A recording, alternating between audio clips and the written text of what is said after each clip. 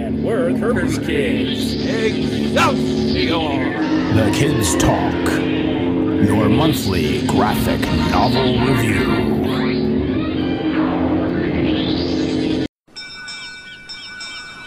Orlando, there's our literary isle.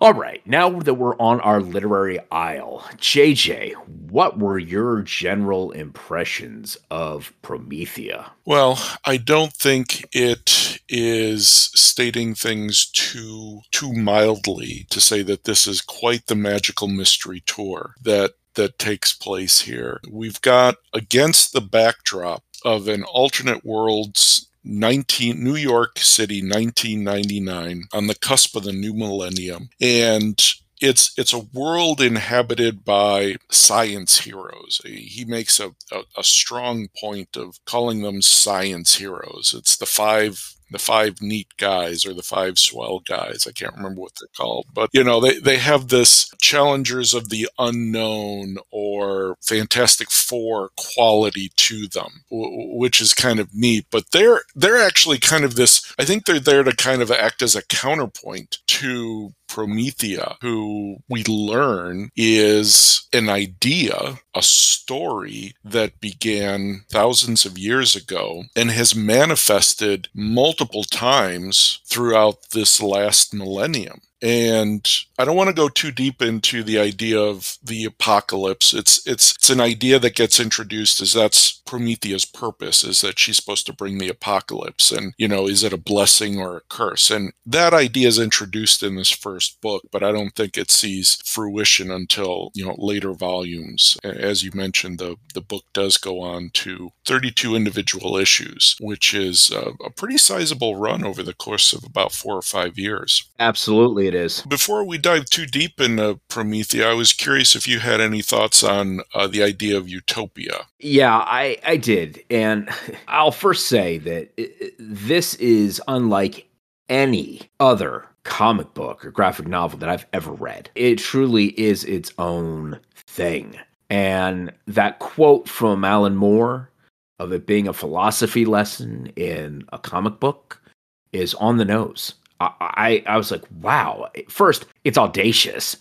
Second, how'd he get away with it? Well, it's because he's Alan Moore. And the art backed it all up because it absolutely draws you in. So it is a perfect marriage of story, not only from the plotting, the story arcs, and the narrative, but then exquisitely married with visuals. So that's just a general impression. But within this, we have a utopia, which is steeped in mythical beauty and violence.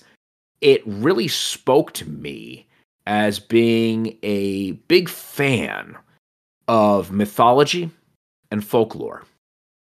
And when looking at this concept of a utopia, what I greatly appreciated out of Moore was he took an old school approach to it. If you read the Prosetta, or you go into Greek mythology, so you have Norse and Greek mythology, it's just two examples. And even if you get into Celtic mythology too, those are deadly worlds within those mythological realms. There are consequences for actions. There are really ugly scenes that happened, and Moore presents that here. Yeah, there's gorgeous beauty, but there are a lot of violent consequences to things that transpire here. And, I think visually I was drawn to what we would see in issue 5, and I don't want to get too far ahead. But when, JJ, you were mentioning an apocalypse, and that's part of a driver, if you will, for why Prometheus here. Well, that's representative of a lot of, this violence that's happening, and like preludes to that. So not to give away or let the cat out of the bag or give away the plots to all of this and completely spoil it, but I greatly appreciated the sophistication with which Alan Moore went about his work in developing this utopia, because it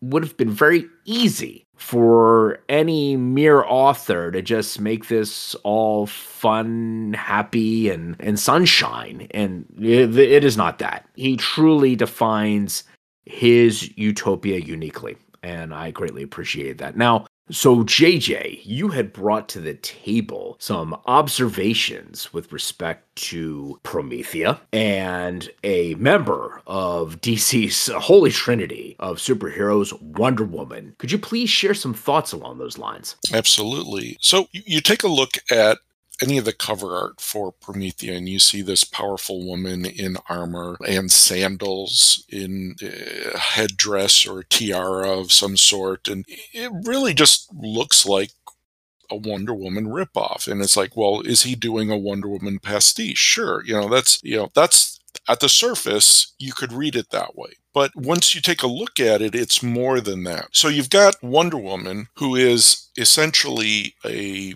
gift of the gods, brought to life by the gods, gifted by the gods with her abilities. But Promethea is something different. Promethea is an idea, and it's an idea that's set in motion many years in the past. And a young girl is lost and sent away and makes her way into the immateria, this otherworldly realm. And there she ends up inspiring different people throughout the ages. And you see this character recurring throughout the ages in different literary form. One point, she's kind of a sword and sandal warrior of the pulp era. In later eras, she's a superhero. And it's like, but is it the same character? And what we kind of learn is that this idea of Promethea is inspirational to many artists throughout the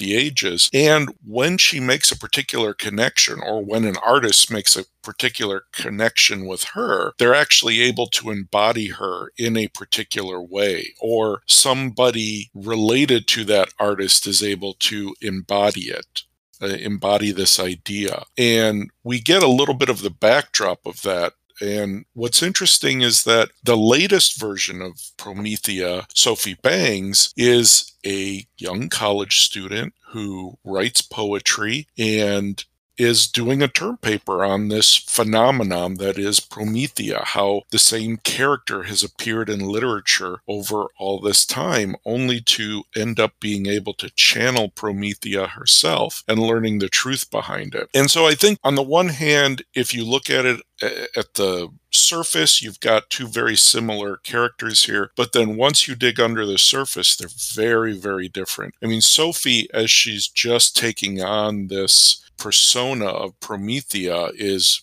very unsure. She's learning the ropes. She has the previous Prometheas kind of coaching her along the way, whereas Wonder Woman starts out confident day one and never really seems to doubt her abilities. So you go in expecting one thing, and I wouldn't say it's a bait and switch, but it definitely catches you by surprise once you see what is really going on here. Yeah, Alan Moore is spectacular in setting you up for a familiar trope to happen, or a familiar character to appear, and okay, I've seen this one before, fine, and then completely turns it on its ear. It's just like, wow, okay, I wasn't seeing that one coming. And from that standpoint, this read never grows dull, ever, because all of the encounters with the unique Prometheus throughout history are fascinating. They're all different in how they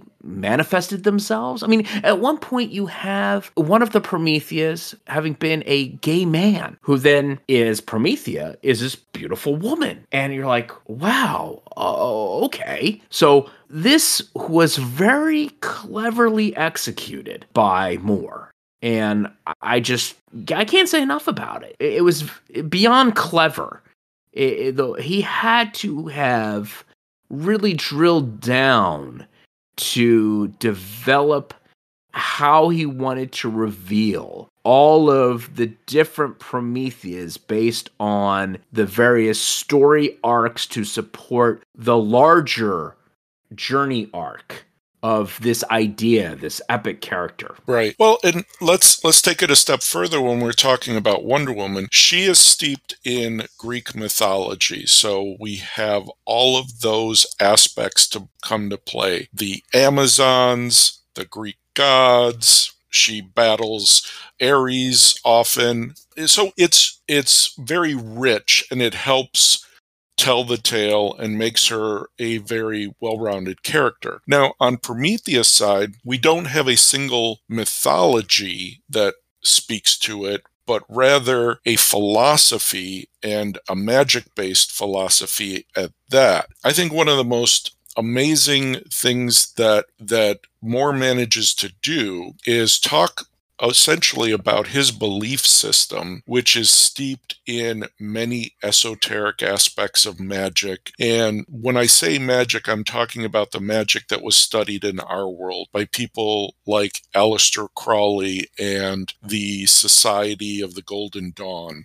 These were practiced arts. These were practiced philosophies and beliefs that he manages to interweave into the setting. And I'm going to pick just a really quick one to kind of break apart, because there's another epic one that I definitely want to talk about, but I think we should talk about it in terms of not just story, but the art itself. And in this magic-based system, he talks about the 4 suits, and these are the 4 suits that you get in the tarot. And there's the cups, which is a very feminine power. It's about intuition. There's the sword, which is a very masculine power. It's about force and righteousness. There's the wands, which is about energy. And then there's the coins, or the pentagram, which is about earthly pleasures. We get this wonderful tutelage of Promethea by the previous Prometheas, as each one of them schools her on some aspect of this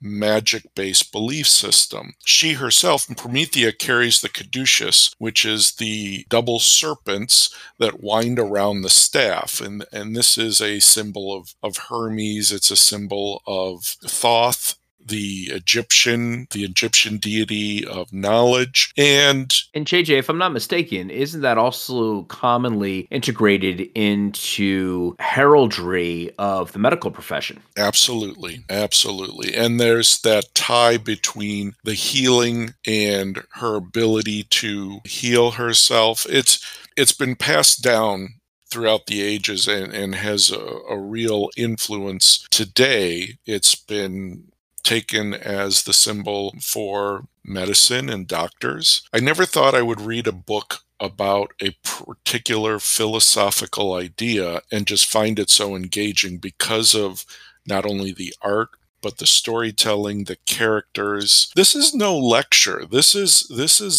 you're kind of getting a firsthand tour of what's going on inside Alan Moore's mind. Yeah, and if I may, you brought up an incredible point earlier, which I think now needs to be refreshed in the context of Promethea and this concept and the mystical and the magic-based philosophies that just absolutely dominate the story. And that's the 5 swell guys.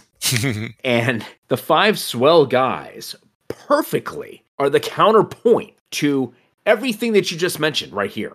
When we see them on the pages, they are in hovercraft. Yes, hovercraft exists here, folks, in this new 1999 that Alan Moore has dreamt up. And all of their capabilities are just grounded in this world that Moore has developed, and they manipulate that as where you really see the full power of Promethea, and whoever Promethea is at any given time is able to pull through the ages and really tap into Moore's universal magic-based philosophies to then utilize them contextually within this world as needed in several times. It's absolutely fascinating. If you're a fan of Michael Moorcock and multiverses and pulling on extra dimensional powers, and I'm going to refer to them as powers because these magic-based philosophies do manifest themselves in great order here, depending on what issue you're reading. It's masterful. It is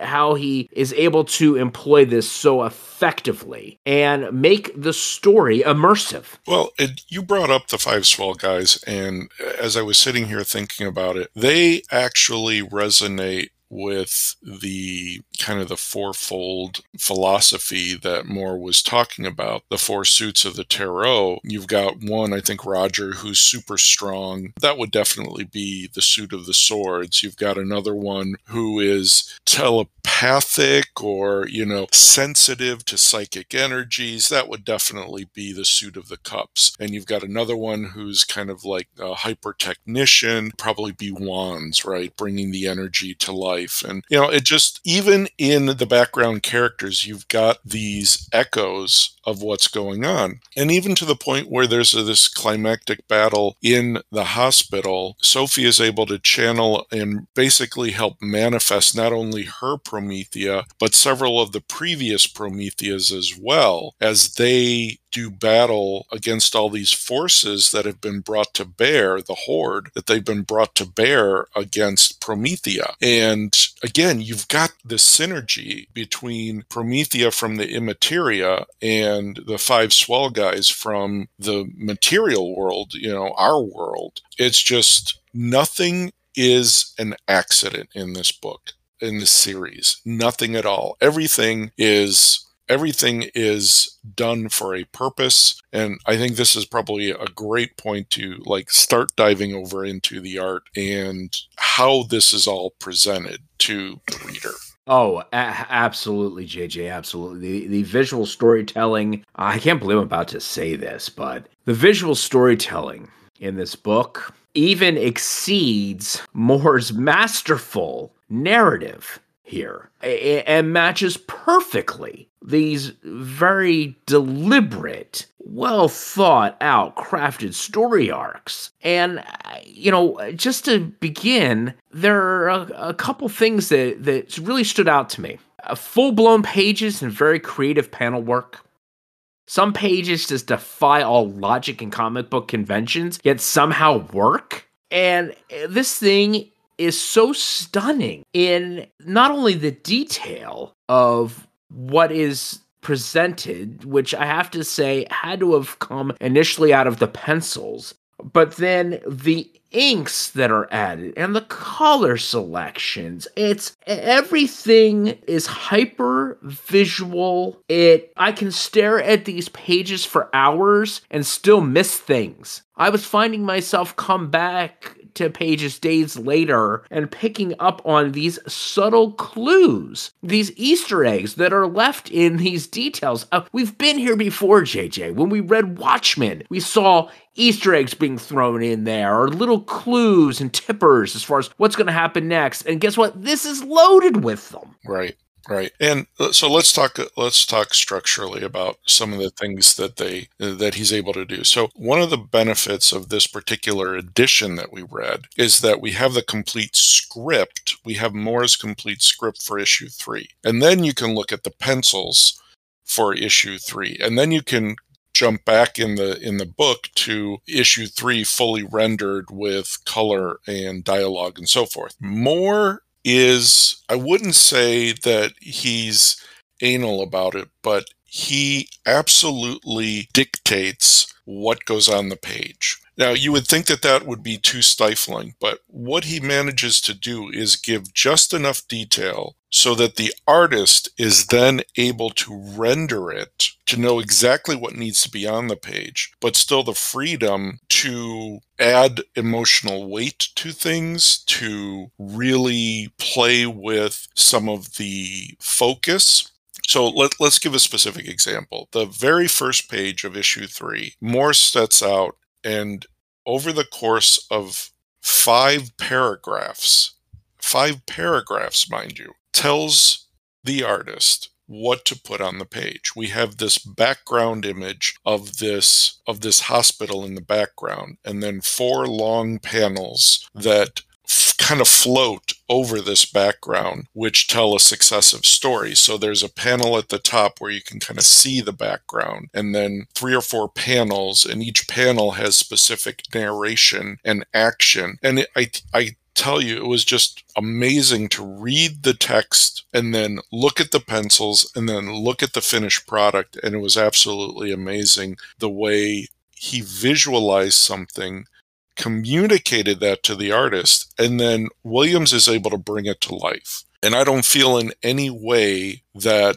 the page is any less dynamic because it was directed in this way. But I mean, it makes for amazing artwork. It indeed does, JJ. And right there, the reveal of having all the scripting to issue 3 is spectacular, because I was then able to see through these other issues, and again, it goes up and through issue 12, and anticipate what more may have said on the scripting for an issue, and then what then transpired by having that example. And there were a couple issues that specifically were my favorites. And I loved issue 5, and I absolutely loved issue 7. And mind you, this is really nitpicking here for even declaring favorites, because the entire thing is gorgeous. But for instance, in issue 7, when you finally get to the title page after a little prologue,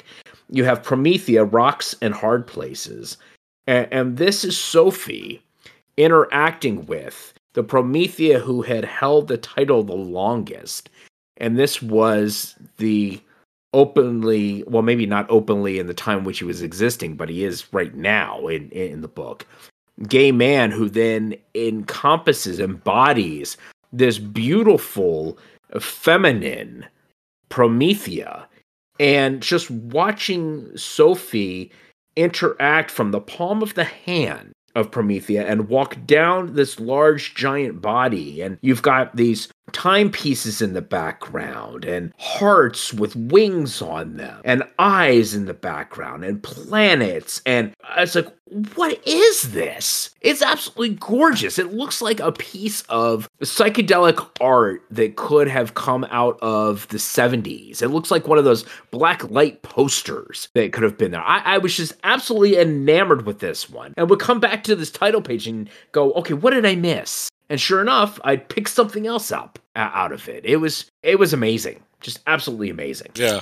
And so for me, and the reason I recommended this for you was my recollection of one of the issues, and that was issue 12. When I read issue 12, when I first read it, it was mind-blowing, because everything is a 2-page spread.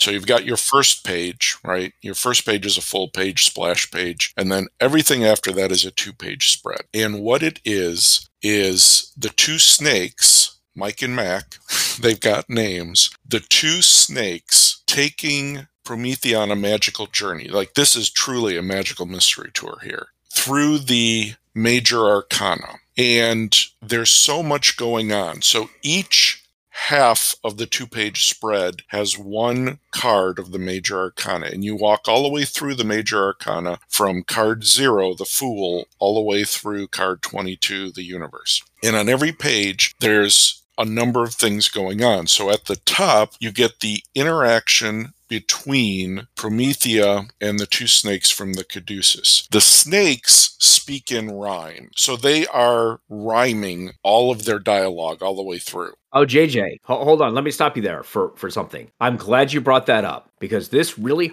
harkens back to the demon's appearance over on Swamp Thing and the rhyming there. As soon as I saw the snakes do that, I was like, oh, okay, hello, we're back. Alan's at it again. Yes. I mean, it's amazing. It's absolutely amazing. So you've got Promethea and the snakes having a conversation where they explain each of the cards. And then you have on each page a rendition of that card. Then below the card, on Scrabble tiles, you have a phrase that relates to the card. Here's the mind-blowing part. the very first page has essentially, you're looking at the back of the deck of the tarot, and beneath it is the word Promethea spelled in Scrabble letters. Moore takes the letters of Promethea and creates a phrase for every card in the major arcana that is appropriate to it by just using the letters of the word Promethea. So he creates 22 anagrams of Promethea that make sense as they relate to the card. Talk about mind-blowing. Yeah, absolutely mind-blowing. And, I had declared 2 issues as being my favorites visually. But I have to say, from a story perspective, 12 by far is the tour de force within this 12-issue volume. It is absolutely beyond clever. It's masterful. It's Einstein-esque with respect to its level of complexity and intricate detail. And frankly, when looking at it visually, the reason I didn't call it out as a visual favorite of mine is because I was overwhelmed by it. I have to tell you. These pages, although they're not rip-cut pastes and murals, they're drawn that way, though. And there's just so much going on. I was like, whoa, okay, this is sensory overload. But I know what Moore was going for as far as wanting to convey that. As a result, those Scrabble tiles just pop off the page and you go, oh my gosh, this is just crazy. How many different levels is Moore's mind working on? And really, what all am I taking in as a reader? Right. And that wasn't all. I mean, at the bottom of this, running along the bottom, is a joke being told by Aleister Crowley. So on the one hand, it's the snakes tell you that if you understand the meaning behind the joke, you then understand magic. So that's one thing. As he's telling the joke, you see Aleister Crowley, images of Aleister Crowley that are drawn from photographs, meaning that the artist, Williams III, referenced photographs of Aleister Crowley, but created these renderings of him from the beginning of the series, the beginning of the comic, getting older as he's telling this joke until he finally dies and passes away with the punchline. And I mean, there's, like you said, there's so much going on here that it's like, you can't read it just once. You have to, there's so many ways to come at this one, and it's absolutely amazing. To me, this was a magnum opus, and this was before he did other things, going on to League of Extraordinary Gentlemen. And it's just like, the man never runs out of ideas and never runs out of inspiration. It's just absolutely amazing. I can't give this high enough recommendations to be able to see how far you can push this medium. Yeah, it's crazy. And its own thing. It's in its own category. JJ, I mean, really, what peer does this series have? I can't find one. No. Yeah, there really isn't anything to compare it to. And I think I was telling you that as soon as I finished this, I went out to get the second volume and all the rest of the comics. I have a lot of these in my garage somewhere, but I haven't dug them out. So I was getting them in digital format just so that I could read them right away without having to trying to find them in my long boxes of comics. I just couldn't put it down. Once I got started with it, I could not put it down. Yeah, it is absolutely crazy in just so many different levels. So, JJ, what were your impressions here? Because we did get to see the pencils in their form in that scripting of issue 3. What did you make of the inks here? I couldn't find anything that detracted from the pencils. Everything seemed to be enhanced by Mix inks. Absolutely. So you have to keep in mind that the art is rendering very realistic images, and then at the same time slipping into psychedelics and psychedelic imagery and surrealistic art and images where you've got these fantastical creatures, and there's just so much going on that it's just so, to not get lost in it. It could have so easily become muddy, right? It could have so easily have become just a mess. But I think what Mac does is give the pages weight by really rendering the darks dark, but at the same time with this lightness that you get that play of light and darkness where just a fine line gives something an airiness to it. But when we need to make something heavy and realistic, he's not afraid to push the blacks all the way down, really giving the page depth. Just amazing stuff. Yeah, agree with every one of those observations. And I may add, I think earlier I misspoke, really meant collage when talking about issue 12. And if there is a prime example of where Mick could have made a false step, it would have been in issue 12 because of all of that overlapping detail. And what's amazing is that everything's preserved. There isn't any sense of bleed over, even though you're layering images on top of one another. I'm like, how did he do this? How did he not misstep? I mean, what's beautiful about reading these things on a tablet is that you have the ability to blow up these images. And I went, oh my word, he is either that good or he's that good and spent so many hours on these pages to make sure that all the visuals were properly preserved. It's masterful.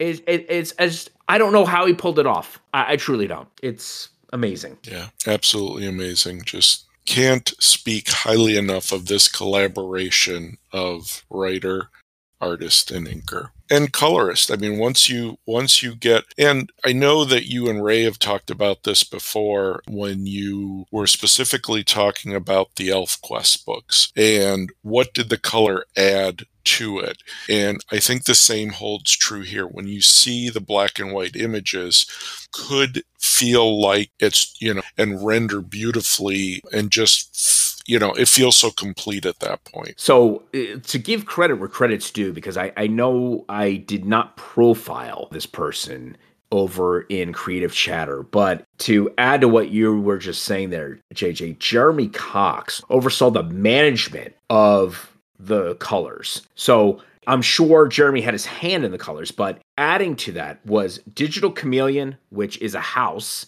that does, I believe, coloring. Wildstorm FX, which is also a conglomerate house doing coloring. And then Jeremy Cox with Alex Sinclair and Nick Bell in Chapter 5. So you had some management of it, which you would expect to meeting publication deadlines. But really, this is Jeremy managing that whole scenario as well as doing the coloring himself. And again, does a fantastic job at that. And nothing's lost into the detail. Yeah. And I think the issue that you were talking about, one of your favorites too, towards the end of her travels with Bill, the comic book version. Bill was the comic artist, if I remember correctly, who was able to channel Promethea. As they are leaving the Immateria and approaching the material world, you get like hyper-realism, which actually ends up being rendered more as photograph, but that they don't end up being jarring. I mean, it's obviously very different from the rendered drawings, but the photographs, and I think it's primarily because of the coloration, just seem to fit so well into the story. And it's an artistic and literary tour de force. It indeed is. It indeed is, JJ. And I know we could gush on here for hours about this work, but what I'd like to do is leave you with the last word here. All I'll say is go quickly, if you haven't read this ever before, get it, read it, enjoy it. It is a spectacular work. So, JJ, what are your recommendations and impressions that you would like to leave our listeners with as far as this graphic novel is concerned, Promethea? If you're a fan of the comics medium and want to be able to see just how far image and word can be pushed, this is the place to see it work, because it's not all talking heads. It's word and image. And for a character who is an idea and inspires writers and artists, I can't think of a better way to render the story. Do yourself a favor and check out Promethea. We're Kerber's Kids. Excelsior!